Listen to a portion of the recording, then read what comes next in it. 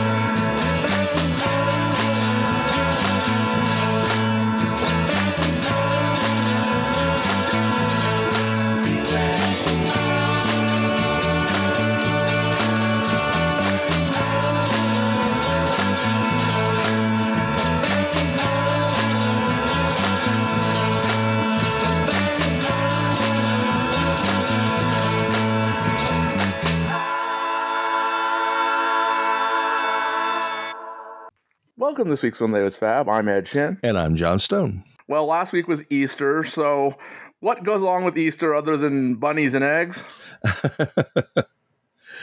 Yes. If you're wondering, the Harrison estate has... Actually, I don't think they reached out to the company. I think the guys who run this company are friends of Danny's, and they have put out a product called Dad Grass. Actually, the Dad Grass and the Mom Grass seem to have been around for a while. That's the impression I took, is that these are products that were around.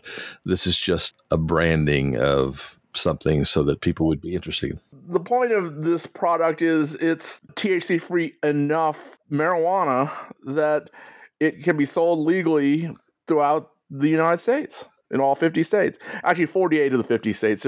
There's 2 states, apparently, that they cannot ship to. Texas being one of them. No, it's legal in Texas. Well, it's funny. Marijuana without any THC isn't really marijuana. That's kind of the impression that I would get if we think that George is paying any attention from wherever higher plane of existence he is right now.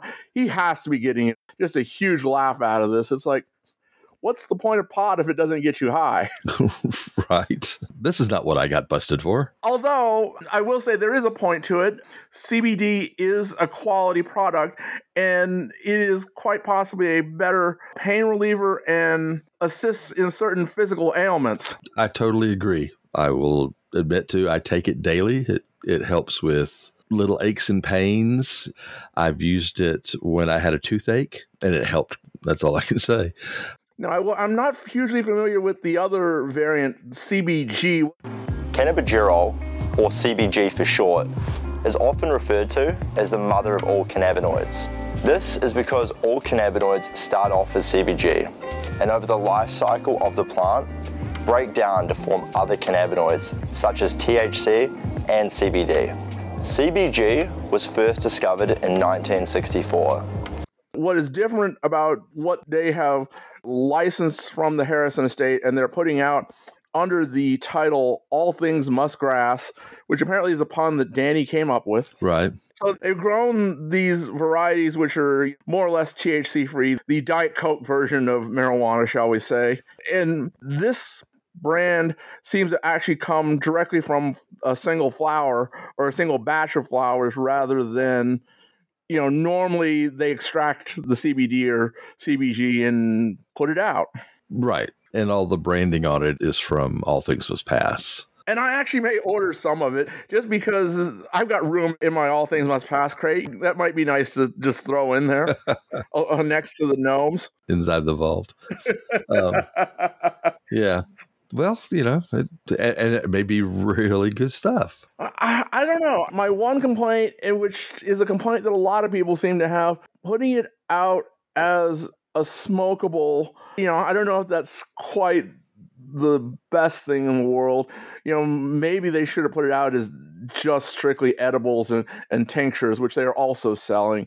Marijuana cigarettes are certainly less carcinogenic than tobacco cigarettes, but I think they did probably play a role in what caused George to pass. After watching Get Back, they smoked like fiends. What I'm surprised at is that Paul isn't stricken. I mean, they smoked like crazy. I believe George probably started smoking when he was 14 or so. So I think a lot of it had to do with the amount that he consumed. A lot of cigarettes. I don't disagree with that. And the attack from a medical perspective, we know that wound care is antithetical to cancer care.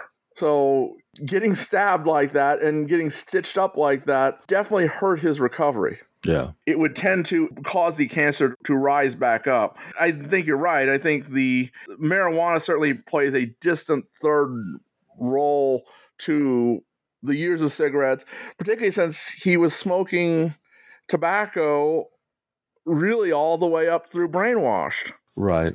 I mean, he even comments on it in the lyrics. You can also figure that smoking pot certainly changed their trajectory concerning how much alcohol they consumed.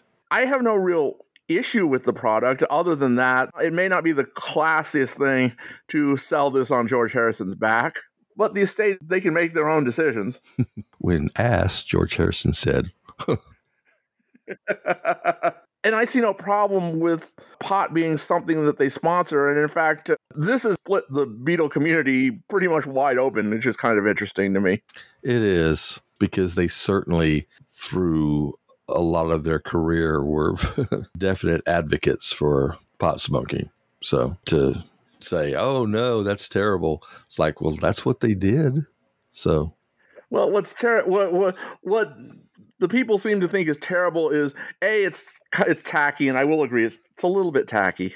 It's borderline on the tacky side.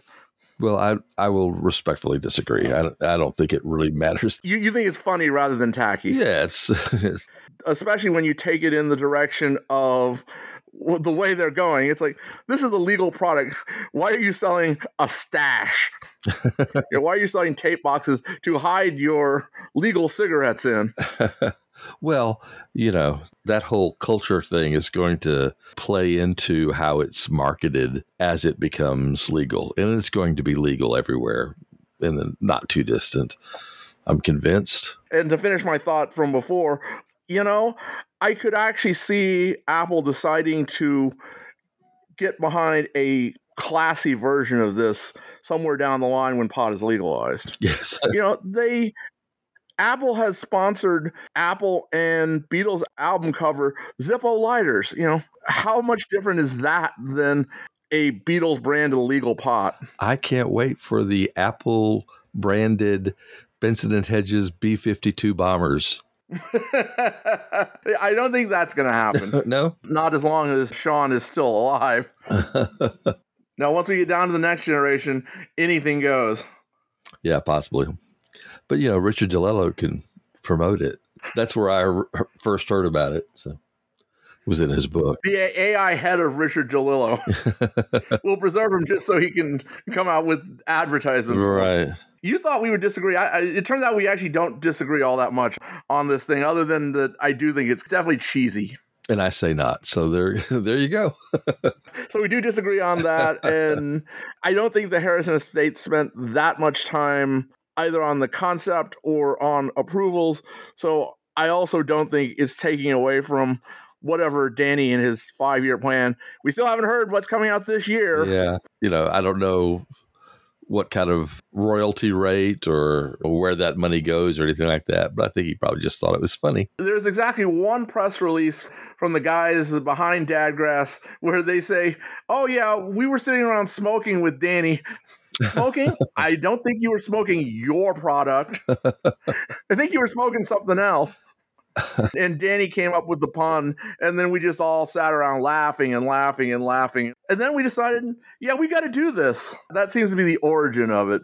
Sitting around a table smoking a joint and or bong or whatever it is. That'll be the next thing. Bongs. It'll be all things must bong. I think they're bored of that classy line, but the Dadgrass folks have also promised us that there is more coming, so they may have come up with some other ideas, Harrison-wise. The best line about this is, how in the world did George get the jump on Paul on this? Well, right. That's a good question. That may be part of MPL's next move. The hi, and let me roll it. Oh my gosh, it's all sitting right there waiting to be used. So have we beaten that horse to death yet? Well, yes, twice. Okay, so our second little bit of news here. The Todd Rundgren Tour has picked up their additional dates. They have actually basically doubled the length of the tour. Yeah, that's pretty cool. It's kind of interesting that Todd has almost made a career out of doing Beatle numbers. It's also kind of amazing that Todd just lives on the road because, he stopped.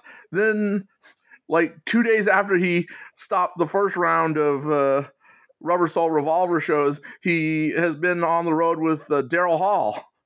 And then he finishes with Daryl Hall, and 2 days later, he's going back on the road with these guys, right, which includes our good friend Darren Murphy. Yes. Hello, Darren. And so I'm glad I'm actually going to get the chance to see the show. They are coming to Houston, so unlike the first time, I will have actually seen the show when we talk to him once he finishes up with it. Right. The White Album show, they came no closer than Dallas. Right. Well, when he gets his Beatle Jones back, then he'll come visit us. They are running through the end of June, so the earliest that's probably going to happen is the fall, and hopefully we'll have some product to review by then. Maybe. They're playing the Majestic Theater in San Antonio, which is a great old theater. Yeah, we actually played there with Christine McVie. Very cool. Then here in Houston, they're playing the Cullen Performance Hall. I played there too.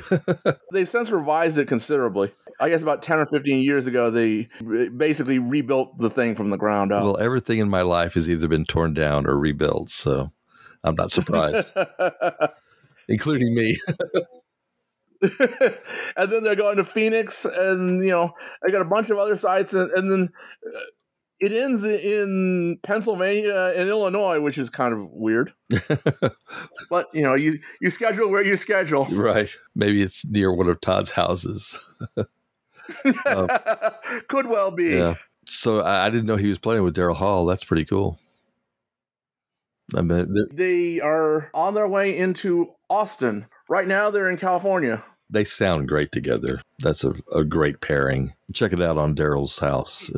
They're just great together. Yeah, because Daryl's bored with John Oates.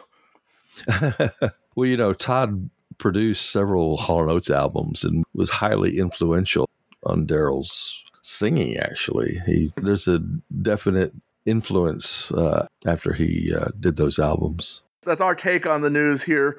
Our main topic for this week, we're talking about the Magical Mystery Tour. It's been 10 years since the Blu-ray of Magical Mystery Tour, and it's time for a re-release again, believe it or not. No announcement, but you're ready anyway. I am actually ready for it. They scanned it in 4K when they did the Blu-ray. I'd like to see a full resolution release of it here somewhere. Yeah. Boy, I remember the first time I saw it was at a college. The version was so bad. It was so cheap looking. Dark and grainy. And oh, yeah. Magical Mystery Tour has to be one of the most counterfeited Beatles product because, well, there was a period in time when Apple didn't care and everybody released their own hacked up off a 16 millimeter copy of Magical Mystery Tour on VHS. I remember like 8 different covers for it. I have one of those. That was all you could get. So that's what I collected. Before we get into this, what do you think of Magical Mystery Tour? Is it as bad as we've all both said and been led to believe through the years? I'm kind of the same opinion that McCartney says about the White Album. It's like, it's the Beatles, So I appreciate it. There's some cool stuff in there. It doesn't make a lot of sense in a narrative way. I mean, it's just kind of random thoughts. If you read the cartoon book, which came with the EP and the LP, then it actually almost makes sense. They've found enough narrative to string together words which tell a story. Yeah, but almost makes sense isn't making sense. It was odd, and it was odd then, and we didn't associate it with anything as far as the record was concerned. It was just another record with cool pictures, but I didn't see Magical Mystery Tour for years after I heard the album, so it wasn't really attached. ABC had apparently signed a contract to consider playing it in the States, but, well, when they saw it, no, we don't want to air that. The reaction of the British press was so bad that ABC just pulled out of it altogether. Yeah, I mean, obviously it wasn't a binding contract. It just gave them the right of first refusal, I guess. Probably something which came about after them airing Beatles at Shea Stadium. Right. Before we get back into the narrative, there's an article by a fellow named Douglas A. White, Douglas with 2 S's, and he claims to be a PhD. I will let our professors of literary science tell us whether this is actually reasonable. Yeah, it's funny. The tack he takes is that Magical Mystery Tour is very well thought out and conceptualized, and could be compared to Ulysses. The narrative of this piece was mind-boggling almost, because it goes against what we all have heard all our lives, which was it was all kind of thrown together last minute. But he seems to feel like it was very well thought out. Let me read just one short little paragraph here. Don't worry, it's not enough that it'll put you to sleep, but it will give you an idea of where he's coming from. The key to gaining a deeper understanding of the tour is to realize that the tour is organized around a multi-layered stream of consciousness, anthropomorphic, poetic metaphor that is deliberately modeled after the technique used by James Joyce in his famous novel Ulysses. Liverpool, which is only a ferry ride across the Irish Sea from Dublin, and the whole of England become for the Beatles analogous to the Dublin in Ireland imagined by Joyce as a giant collective human being. Each episode of the tour is a visit to an important aspect of the giant's physiology and psychology. During the tour, a group of ordinary English folks, infiltrated by the zany Beatles, explore the body and mind of this giant and discover that they are the giant, both collectively and individually. The giant is Purusha of the Vedas, Adam Kadmon of the Kabbalah, Finn McCool of Finnegan's Wake, and Ulysses of the Homeric epic, and in the guise of Leopold Bloom's Dublin of June 16th, 1904. Well, okay. Okay, that put you to sleep. Well, yeah. I could have laughed softly in the background, I guess. But yeah, really? This just doesn't seem to encapsulate John saying, I didn't know what to do, so I wrote a scene about a woman eating spaghetti. There's no Ulysses in that. We didn't really want to do something that didn't represent where we were up to. However, people didn't know where we were up to. And it wasn't the kind of thing we could say, do a disclaimer before and say, ladies and gentlemen, what you're about to see is the product of our imaginations. And believe me, at this point, they're quite vivid. So in the Arena special, which was produced to coincide with the premiere of the 4K scan of Magical Mystery Tour, and yes, it is time for them to re-release Magical Mystery Tour now that we have 4K discs and 4K streaming. I'd like to see it at the ultimate resolution, no matter how bad it may look. But they have a BBC exec on there, and what he says is that it was fairly early in the spring, and that they discovered that they had a gap on Boxing Day. Boxing Day being the day after Christmas. Christmas is kind of a more religious holiday in England, and Boxing Day is more like everybody gets together and parties. Right. Which, includes television and kids running around and having fun and so on and so forth. Just as an aside, when I was younger and living the Beatles, they talked about this special being on Boxing Day. And in my head, Boxing Day became the day after Christmas where you put all the boxes up. There you go.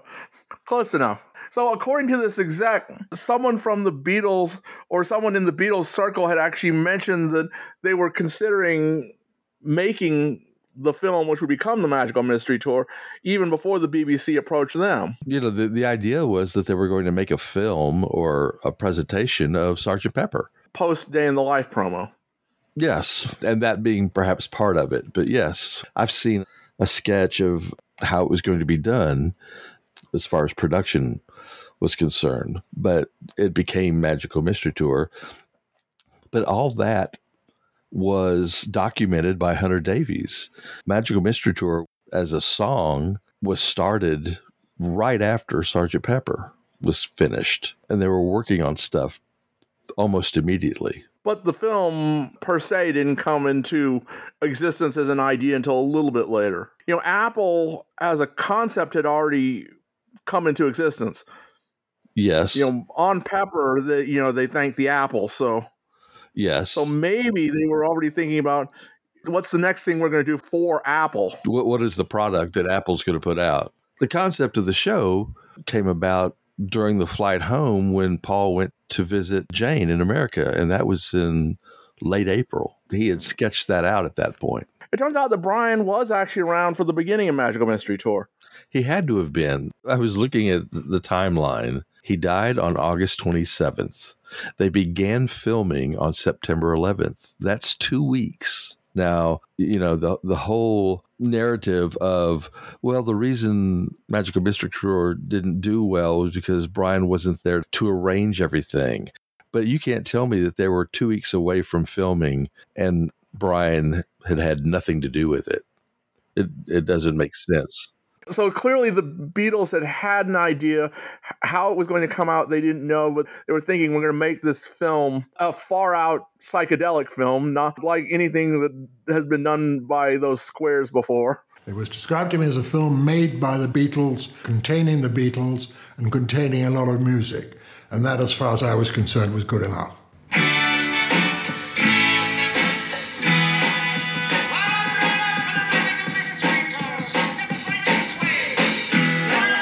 So the whole contract came on just that tiny bit of information, not something that would happen today. I think the editing reportedly took like 11 weeks.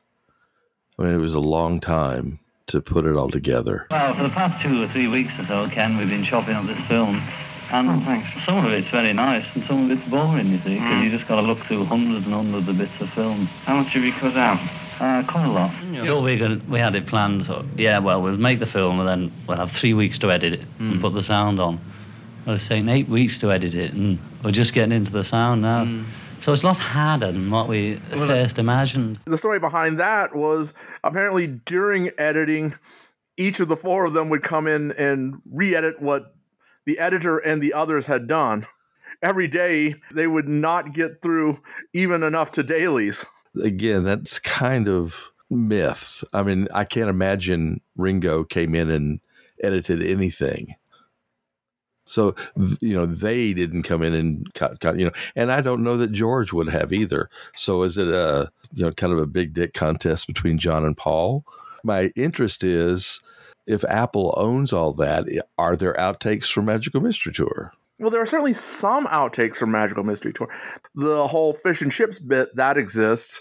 What we know of and what's been released either through this Arena TV special or through the bootleg is just about an hour's worth of outtakes from Magical Mystery Tour. Right. Well, you know, certainly Apple took care of Get Back and that film that they put together for Capitol. And I mean, they held on to things. So maybe they held on to some of that. I think the only way that comes out is if they do something like what Peter Jackson did and, you know, forget about the narrative completely and do a here's the making of Magical Mystery Tour day by day. Right. That's probably the only way a lot of that footage would be usable. And, you know, you got to believe a lot of it is them just sitting around on the bus looking terribly bored. We get 10 minutes of that in the film itself. It's true. Well, wasn't there something with Spencer Davis? That has come out. Fairly early on in the process, they were going to have 4 or 5 different acts. It's going to be the Magical Mystery Tour plus variety show, which actually, interestingly enough, kind of precedes the Rock and Roll Circus. True. These ideas were all just in the air floating around. Much like the pot smoke, which was also floating around. Mick is like, well, you didn't use that idea. Can I have it? The Stones didn't even bother to ask most of the time. Right. So the BBC came to them. They came to some sort of agreement. And, I guess Brian was involved in getting things scheduled from the earliest period of time. There's discussion of Paul and Brian sitting there looking at the empty circle from the very early days of planning the film. And then Brian starts suggesting things, and then Paul starts suggesting things. They slowly filled in this circle. The description of the composition of Magical Mystery Tour by Hunter Davies says that they didn't even have any lyrics. They just kind of went in and recorded a backing track, a feel. And so the lyrics came later. But they were certainly in the midst of recording and writing, because when they were writing A Little Help from My Friends, Paul apparently had a significant amount of Fool on the Hill finished, which he played for John and Hunter. And so the music was happening early in the year. Paul was always writing some material. Peter Asher tells the story of Fool on the Hill, and he had the whole arrangement in his head, recorders and everything. Wow. Another example of just what a genius this guy actually is. He apparently sang all of the parts to the Asher family. That's funny. Thinking about this, though, led me to also consider that by the time they came to doing recordings for the film, getting the songs together, George had recorded It's All Too Much. And in a way, I'm sorry that was the song that made it to Magical Mystery Tour. That would have been great, in my opinion. And then also would have lengthened it out and made it the full hour rather than the 54, 55 minutes that we actually get. And Blue Jay Way would have actually fit into Yellow Submarine very nicely. Yeah, it would have. With the whole character of George in that film, and him doing Blue Jay Way would have been just perfect. I just assumed it was the latest song, and therefore the song you wanted to push. Or perhaps It's All Too Much had already been taken for the Yellow Submarine cartoon. I don't know when all that began. Well, and Northern Song was also out there as a possibility. It would have given the darn magicians something to do. Rather than just sort of bouncing around, well, they're having a lovely time, and John and Ringo talking in silly voices. Right. They could have been doing whatever they did to dun, dun, dun, dun, dun, dun. I've always loved that tune and kind of not utilized that well in the Yellow Submarine cartoon. I don't know why it's not more to the fore in George's work. We then released it, got it shown on the BBC on Boxing Day. And, of course, they showed it in black and white. What the BBC stupid idiots did, they showed it in black and white first. Can you imagine? So it doesn't look well in black and white colour. You can just about manage it. And so it was hated. So I don't recall ever reading anything as to why they broadcast it in black and white. Well, because BBC One didn't have color yet. You could see color TV in Britain at that point. Yeah, although it was still fairly rare. The next day, but that was on BBC Two. To go back to Doctor Who, which was one of their flagship shows at the time, that didn't go color until 1970. Yes, but if it was just assumed that it was going to go out on black and white TV, that would have been a red flag for somebody. I mean, they were paying attention to their project. Although I think that may well be an effect of not having Brian, not having anybody looking after that, saying, this really shouldn't go out in black and white. That's not going to work. Right. And then, of course, the day after, you get Paul apologizing and trying to explain on David Frost. He looks just so so crestfallen. Good evening, Mr. McCartney. Why don't you think that the critics liked this film? I don't know, they just didn't seem to like it. I quite liked it myself. Well, I liked it. I saw it. I didn't see it last night because I was a bit busy, but I saw it today, and And I liked it, I mean, with reservations and so on. But I mean, why were people so puzzled by it, do you think? I think they thought it was bitty, which it was a bit, but it was supposed to be like that. I think a lot of people were looking for a plot, and there wasn't one. What was how many people in the audience here actually saw it? Could you put it in your hands? I saw it in colour, though, so I've got two. You can see it on colour on BBC Two on January the 6th. This is BBC have bought all the advertising time tonight. But now, were you puzzled by the? Yes. It was his idea. At some point, he was going to have to hang out with John and face John's wit. No, we're not going back to Ringo making sandwiches and John wrapping them in greaseproof paper from London Naked. Despite the fact that they didn't do a press conference, they did get the mood pretty accurate there. It certainly isn't as bad as the critics of the day said it was. It's not something that's just really fantastic. I've heard McCartney say, Spielberg tells me it had a big influence on him. And I'm thinking, okay, that sounds good. But this arena special has Marty Scorsese in it. While he is complimentary, he's also tap dancing around just how good it is. Oh, it was very inventive. They were doing some really interesting camera things, right, so on and so forth. But at no point does he say, yeah, it's great. Yeah, that's kind of the kiss of death when you play somebody a new song and they go, that's interesting. The fact that they were doing interesting things is not what you really want to hear. Well, and then it's also not helped by the fact that the whole concept is so terribly English. Had ABC shown it, it would have been torn apart worse than it actually was. We have no clue what the idea of a mystery trip was here in the States. Yeah, the Charabanc tours. It was a post-war thing in England. It was not duplicated here. Ringo refers to, we'd always end up in Blackpool, and the lights were always very blurry when we got off the bus because they'd been drinking all the way down. Ride at a bus, drink yourself legless, have a great time. Paul Gambaccini also comments that we weren't used to this whole idea of old dears and extended family. Just getting together and hanging out with your weird old relatives is not something that really anybody did in the States, and really has, to a certain extent died off even in England. Yeah. The idea of being stuck on a bus for X number of hours with a bunch of strange folks, family or not, is not something that any one of us today has any really idea of. The childhoods there were completely different. This was a country that had been bombed and a good part of their population killed or maimed. They had rationing for years after the United States ended it. And so it was a different world for them. So a couple more quotes I want to close with before we actually go into the film. Paul tells us that, I suppose the whole thing has kind of a Village Fate feel to it. And I could actually see that a little bit. Yeah. The games and the fun, the extended family. Ringo tells us, in those days, thanks to some medication, it was the most exciting thing we'd ever seen.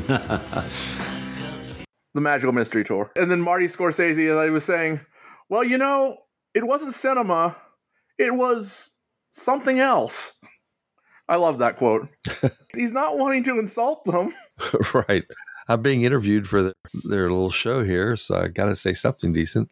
And he was working with the Harrison family at the time. That was when the Living in the Material World doc was in process. I mean, that's part of how they got him for this thing.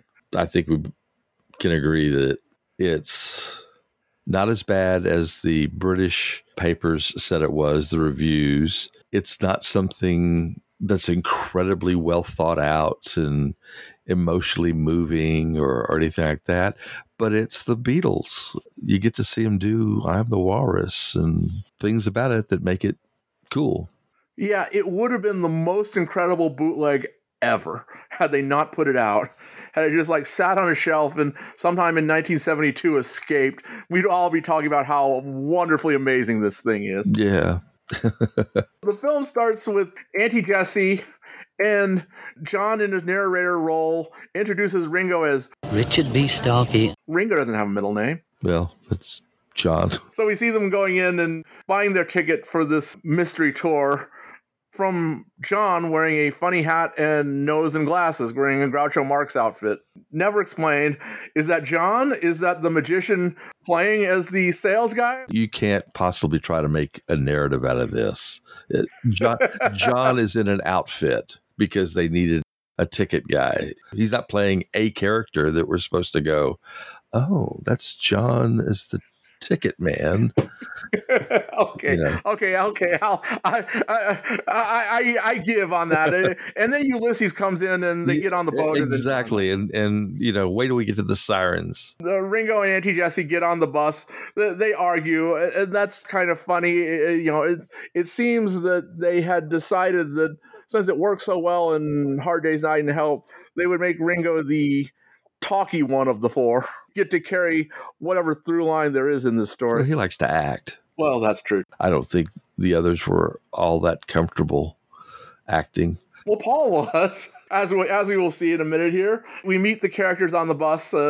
Wendy Winters, the rather busty blonde. Jolly Jimmy Johnson, the courier. They went through a bunch of headshots and they just had an idea of, well, we got to have this character, this character, this character. Ringo says that that's exactly how they cast some of the people. I mean, like Nat Jackley, they knew they wanted, but some of the others, it's like they just went through the actor's guidebook. Who's available? Yeah. Ooh, I like that face. Then we get a bit with Paul and the starlet who might as well be Ginger from Gilligan's Island for all she gets to do here. Yeah. It's also kind of interesting that it's Paul hanging out with a starlet. Wonder how that works. Paul and a starlet. Kind of a Paul Jane thing. That's only right here at the beginning. That's this one scene. It doesn't ever comes back. There's no narrative here. I will give you that. So it's not going to come back to anything. They're definitely connected when he does A Fool on the Hill. Yeah. So Paul gets to hit on just about all the women in this film. Except Auntie Jessie. We meet George, the photographer, the midget. Excuse me, sir. Yes? I'd like to take a photograph of the young lady. Do you mind? Paul allows him in to take the picture. Interesting that Paul allows the photographer to take the picture. He starts daydreaming, and that gives us the Fool on the Hill bit. Very nice. There's a legend about that may or may not be true. Apparently, on the way over to France to film the Fool on the Hill bit, Paul forgot his passport, and the security guys took one look at him. Oh, that's Paul McCartney. Yeah, he can go. I just let him through. Paul McCartney above the law. Bigger than the British government. Yeah. Right. But it's a lovely sequence. It's actually one of the better thought out sequences in the film. Paul's movie. It does bring up the other rumor that, Paul had unzipped his pants and let himself fly free when he's dancing around. It's a shirt tail, folks. You just have a dirty mind. I had a similar moment later in the film here. Really? It's going to be broadcast the day after Christmas. It's the Beatles. Paul wasn't prepared to show his penis. It is a little bit odd that he let his shirt tail out through his trousers like that. And that he's wearing this giant overcoat. Right. So it is sort of flopping around there. And well, okay. That rumor, there's a reason why it has continued to persist, I think. Well, I think that there's a lot about this that doesn't make any sense because it was all on the fly. They were trying to be weird. I mean, there's a lot of this just being strange. The other thing in that scene, we get the first set of shots of some clouds. Now, one of the things that the Beatles got to use was outtakes from Dr. Strangelove. Were these the Strangelove outtakes also, or was this stuff that they'd actually just filmed themselves? I'm not certain. In Flying, they are for sure. I'm just not certain whether those are the same or additional outtakes that you get in The Fool on the Hill. Because, at the end, the camera goes up over the mountains and you get a bunch of cloud shots. I'm just wondering whether those are the same cloud shots or additional Strangelove outtakes. I don't know. Maybe. Yeah, could be. If you look to your left, ladies and gentlemen, the view is not very inspiring. But if you look to your right...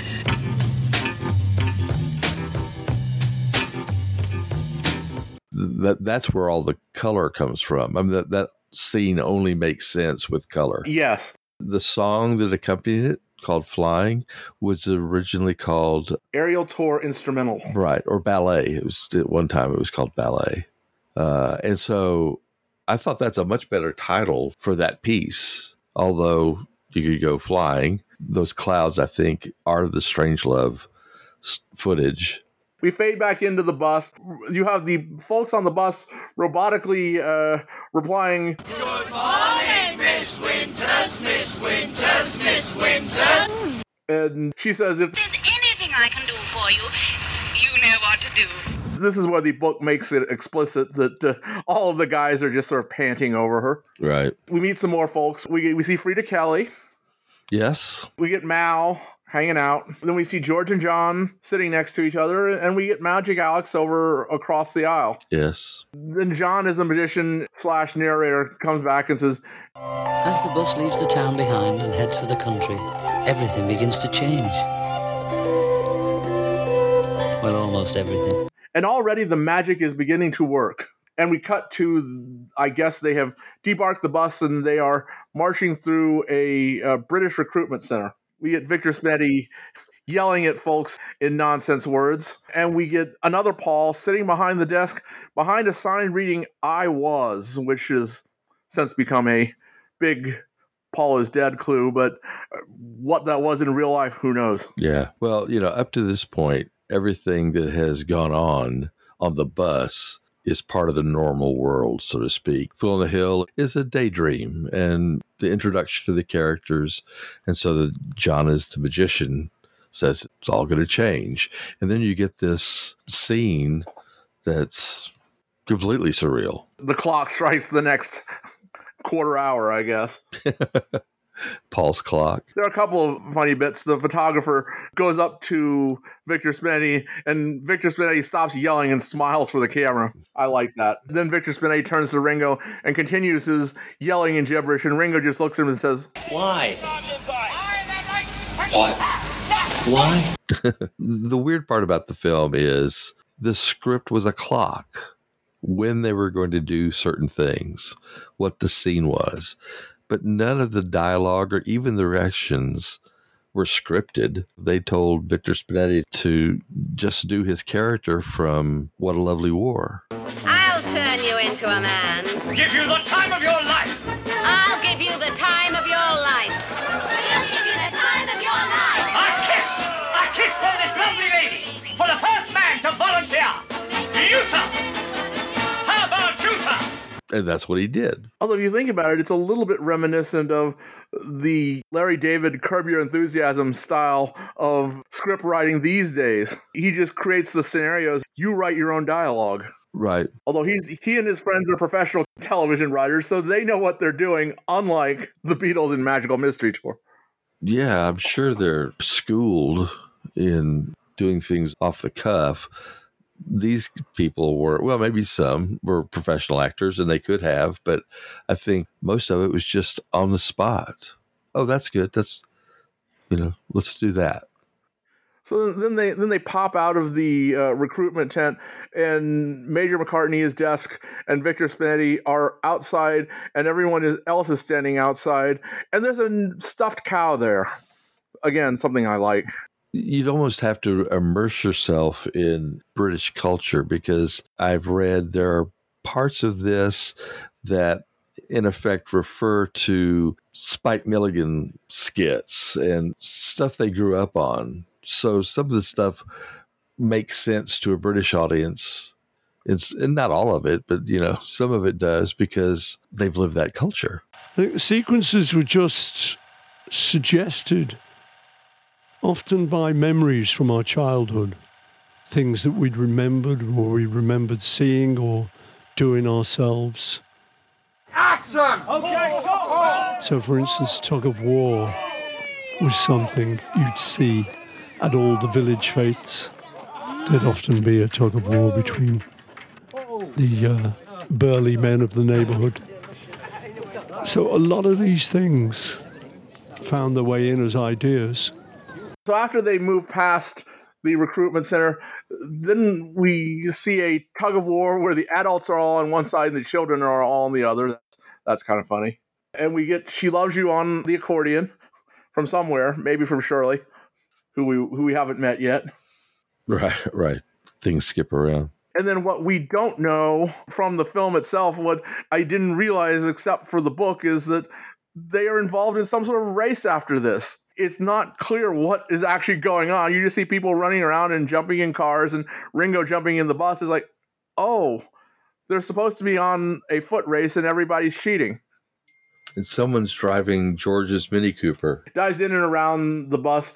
But George himself is in the boot, is in the trunk of the bus, which reminded me of one of the cut scenes from Help where Ringo was in the trunk of one of the cars. After the race ends, you see George the photographer underneath a shade while he's taking a picture, and he comes out and he's wearing this bear or lion head. Never knew what that was. It turns out that was actually the London mascot to the Olympics of 1968. So it made sense at the time. Nobody remembers it now. Right. But it's like, oh, okay, yeah, I guess that's funny. It's not funny to us, but it's a dated reference, but for sure. It is still at least nominally funny. It's amusing. Then John is back, taking us to this land far away with 4 or 5 magicians. 4 or 5. They didn't decide if Mal was really one of the magicians or not, I guess. And that is just an excuse for Ringo to say, "Where's the bus?"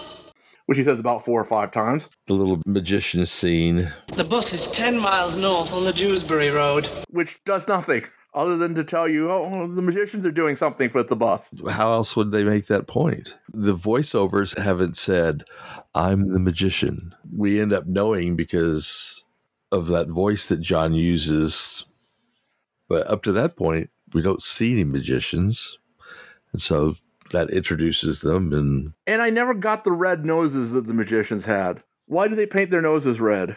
I know, don't think about it. Really, you're going to hurt yourself.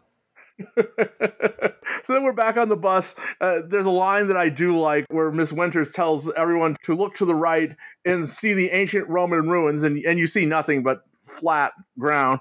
Well, they're quite difficult to see because they're almost all flattened to the ground. Right. Well, that's all those Roman walls, that are flat and close to the ground. We learn from John as a narrator that the magic is taking more effect, and even Mr. Blood Vessel emerges from his shell, and we get a funny/weird dream sequence of Buster Blood Vessel and Auntie Jessie on the beach. Right. To a Muzak version of All My Loving. I love you. Yeah. And so this is John's, the idea that everybody's kind of getting higher. The magic's taking hold. Yep, it sure is. They've had a couple more puffs now. Pretty soon there's going to be spaghetti. I wonder if that scene was supposed to end that way or if it was just poor planning, because they're in the middle of the shot and then all of a sudden what appear to be just sort of normal beachgoers pass them by and fill the frame, and before they cut, it's like, is that how you meant to end that scene, or did you just not think about it? Just let it go. One of the enduring mysteries. What the hell is that? We're back on the bus, and Buster Blood Vessel is now once again in his robotic stupor, telling everybody that I am concerned for you to enjoy yourselves within the limits of British decency. You know what I mean, don't you? Well, don't you? Yes, Mr. Blood Vessel. I like that as well. Then we roll into Walrus, which is truly a great music video. Almost. Yeah. It's not cut particularly well. I think Mickey Dolenz stole the poncho thing from Ringo. Ringo's wearing a poncho. And Paul isn't wearing shoes at times. So. During the line, you let your knickers down, there's a quick cut to the stripper, which it turns out is just one of the shots from behind where she's getting to unsnap her bra. But if you look at it the way I looked at it, it looks like something else. Because you have a dirty mind. That was exactly what I told you.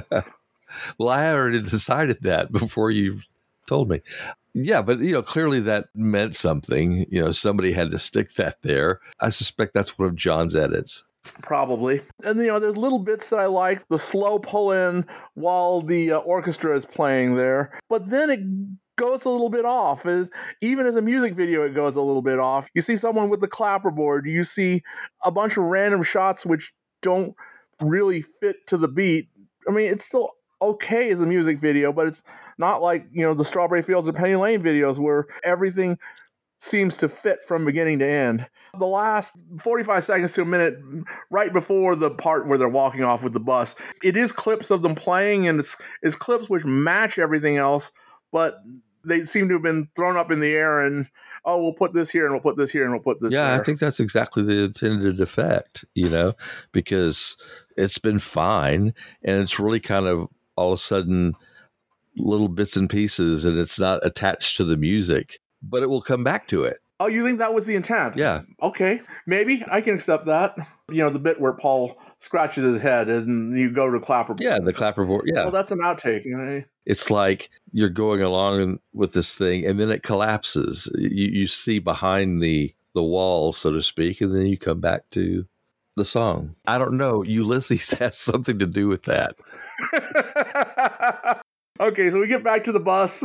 John and little Nicola and George are playing with a red balloon. Little Nicola lives in Chicago now, by the way. She is still with us, and she's actually on Facebook. If you want little Nicola's autograph, you can write her, and she will send you an autograph. I'm glad she's living off her royalties from the tour. She's an artist now, but... That's cool. Anyway, then we get the announcement that luncheon is at 1:15. Now, I think this announcement was originally intended for the cut scene where they actually went for fish and chips. We have about a 10-minute segment of them actually going and purchasing and eating lunch by the pool. And you get to see everybody's eating styles. Yes, exactly. Some of which are exaggerated. Instead of the fish and chips scene, we get the Auntie Jessie's dream segment. Right. My favorite thing about this is John is dressed up as Bobby Dykins. The little thin mustache, the slicked back margarine hair. John is dressed up as Bobby Dykins. You can't convince me otherwise. While he's shoveling the spaghetti onto poor Auntie Jessie's plate. I've read that, but I can't say that I've ever seen a picture of him to make me think that that's what he's doing.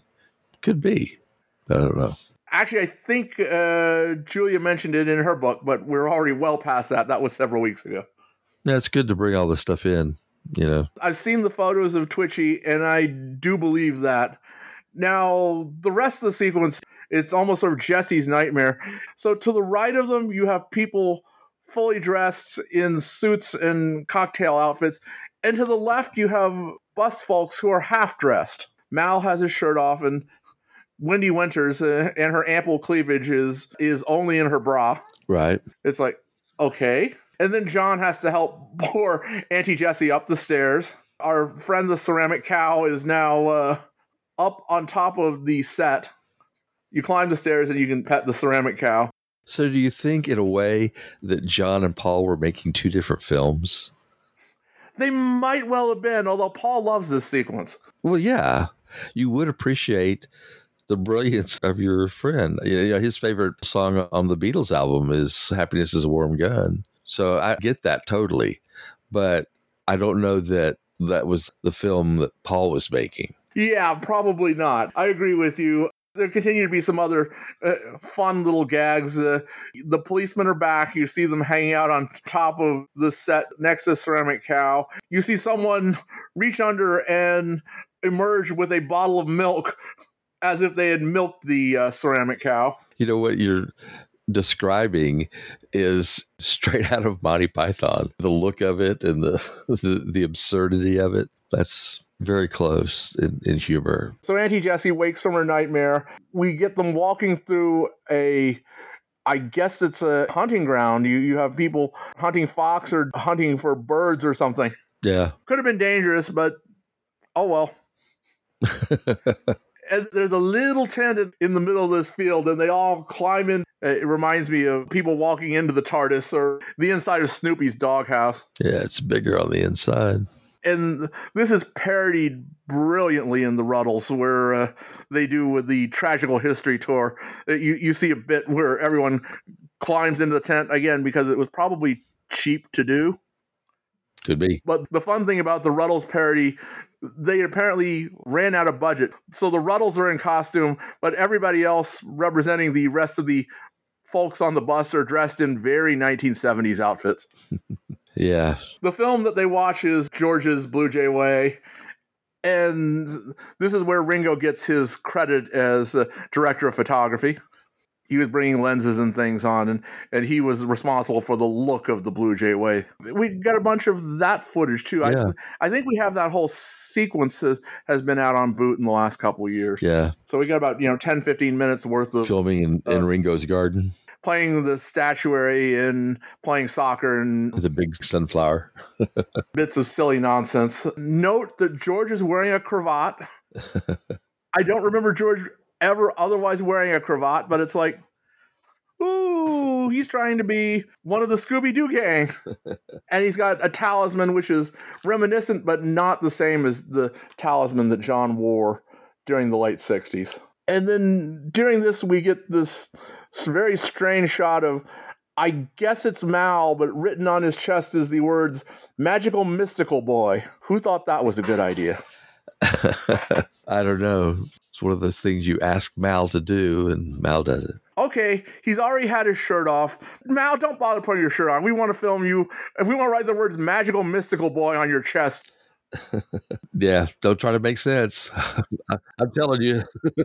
I'm trying too hard. Okay, so the other thing about this clip, at the end we see a bunch of kids, and I don't think any of them is Julian Lennon, so who are these kids running through Ringo's garden? I guess it might have been Ringo's kids. There's like 6 kids, and Ringo's weren't quite that old yet. No. Again, not thinking too hard, just that's a question that I'm genuinely asking. Yeah, I think, was it Zach like a month? Yeah, exactly. Yeah, who knows? Friends, family, and other. Yeah. They all climb back out of the tent and get back in the bus, and the bus backs over the tent. Right. Which is also a bit of fun. Right. Then we get the crew singing along to old sing-alongs. And actually, again, in the outtakes, you have them singing Yesterday and various other Beatles songs as well, which for the most part, they just clipped.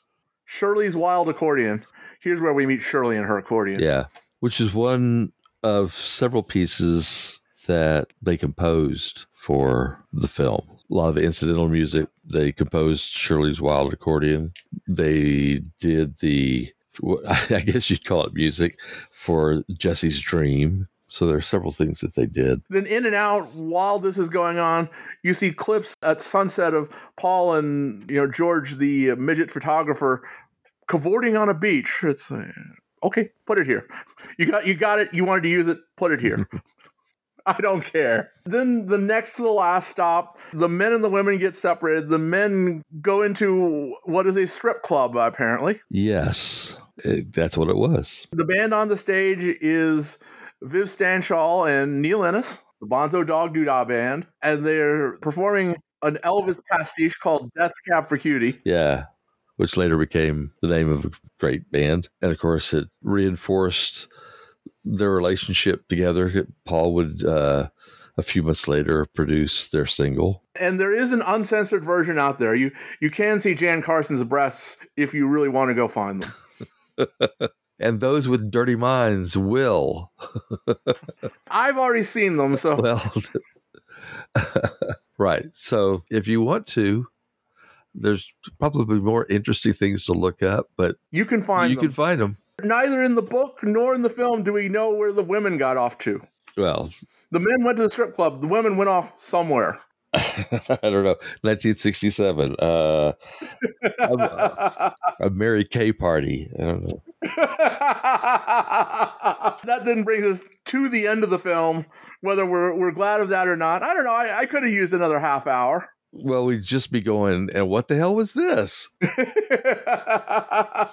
we get the Your Mother Should Know sequence. Right, which is, as far as I know, the only choreographed dance we ever got from the Beatles. During that arena special, they're showing Ringo the footage, and Ringo just points and laughs at himself.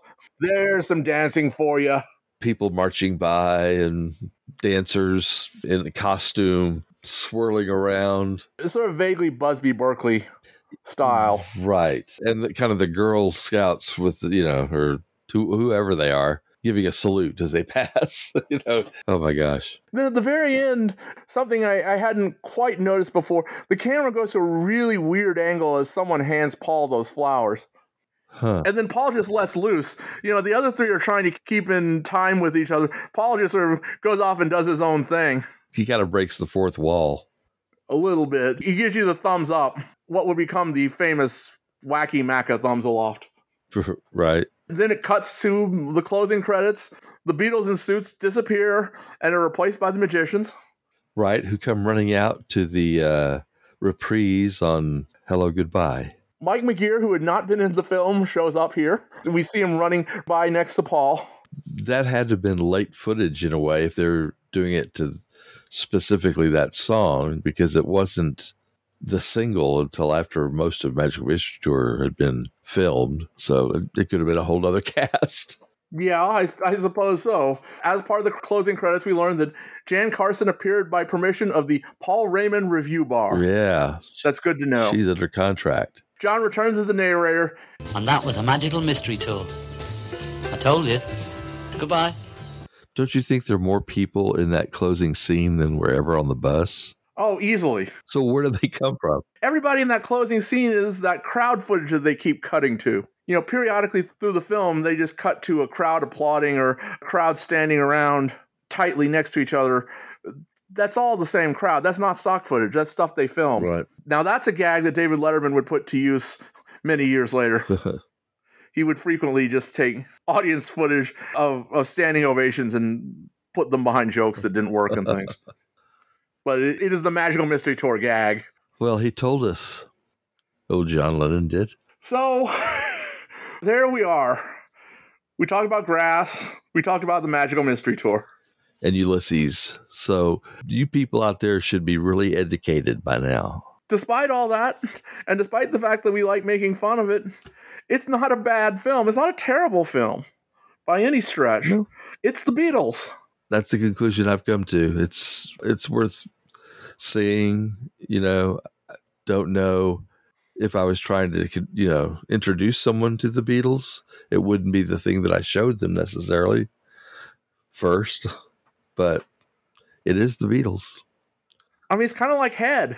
If you like the Monkees, you don't want to start with Head. No. Head actually has more of a story than Magical Mystery Tour does. Yeah.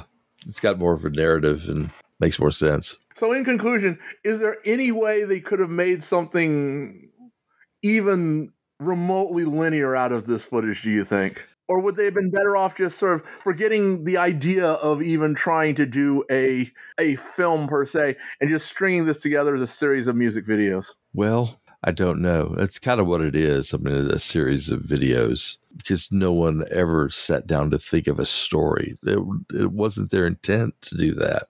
So in the end, I don't think they had the footage to make it anything other than it is. There's a cool re-edit that someone has done, putting in footage from all of the promo films from Strawberry Fields, Penny Lane forward, cut into the Magical Mystery Tour, and it works surprisingly well. That's cool. That'd be interesting to see. It actually makes the story such as it is make a little bit more sense, believe it or not. Which I guess just goes to show you exactly how loose the original story was, that you could do just about anything. But yeah, the fact that they'd been in a bunch of videos and had that experience doesn't mean that you really can do it yourself. And so there were things that they did that were amateurish and could have been shot better. I mean, again, most of Walrus is brilliant, but that 30 to 45 seconds of randomness takes you out of it a little bit. Well, I get that. And I think Fool on the Hill is really good. And Blue Jay Way's Magical Mystical Boy Aside is a really good sequence. Right. And Your Mother Should Know is not bad. It's just kitschy. It is what it is. Yeah. It is of the film. So that's in effect what it is, a bunch of music videos tied together with something that nobody planned. I guess we'll let Martin Scorsese have the last word. And it wasn't cinema, it was something else. He also said it was interesting. All right. that's enough on the Magical Mystery Tour. I think I'm going to go smoke some dad grass myself. Oops, did I say that?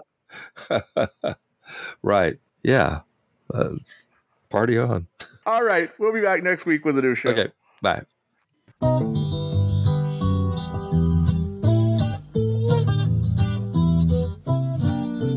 Subscribe to When They Was Fab on iTunes, Podbean, Stitcher, or wherever finer podcasts are found.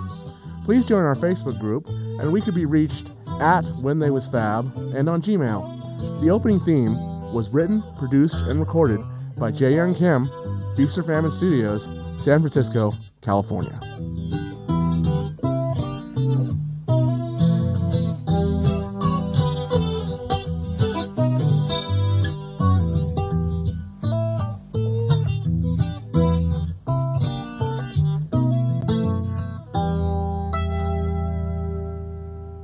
I think the younger people would get it. People who knew what was going on in society would get it, and the older people who were expecting Morecambe and Wise or a British variety show wouldn't get it, and I think in a way, quite rightly, would be annoyed. It's like they'd been cheated out of the Christmas special. There was, it seemed, very little magic about this particular mystery tour, most reporting viewers, in fact, finding it virtually incomprehensible. There was no theme or storyline, they complained. The programme appearing to consist of confused, disconnected shots of the weirdest things and suggesting a nightmare rather than a mystery tour.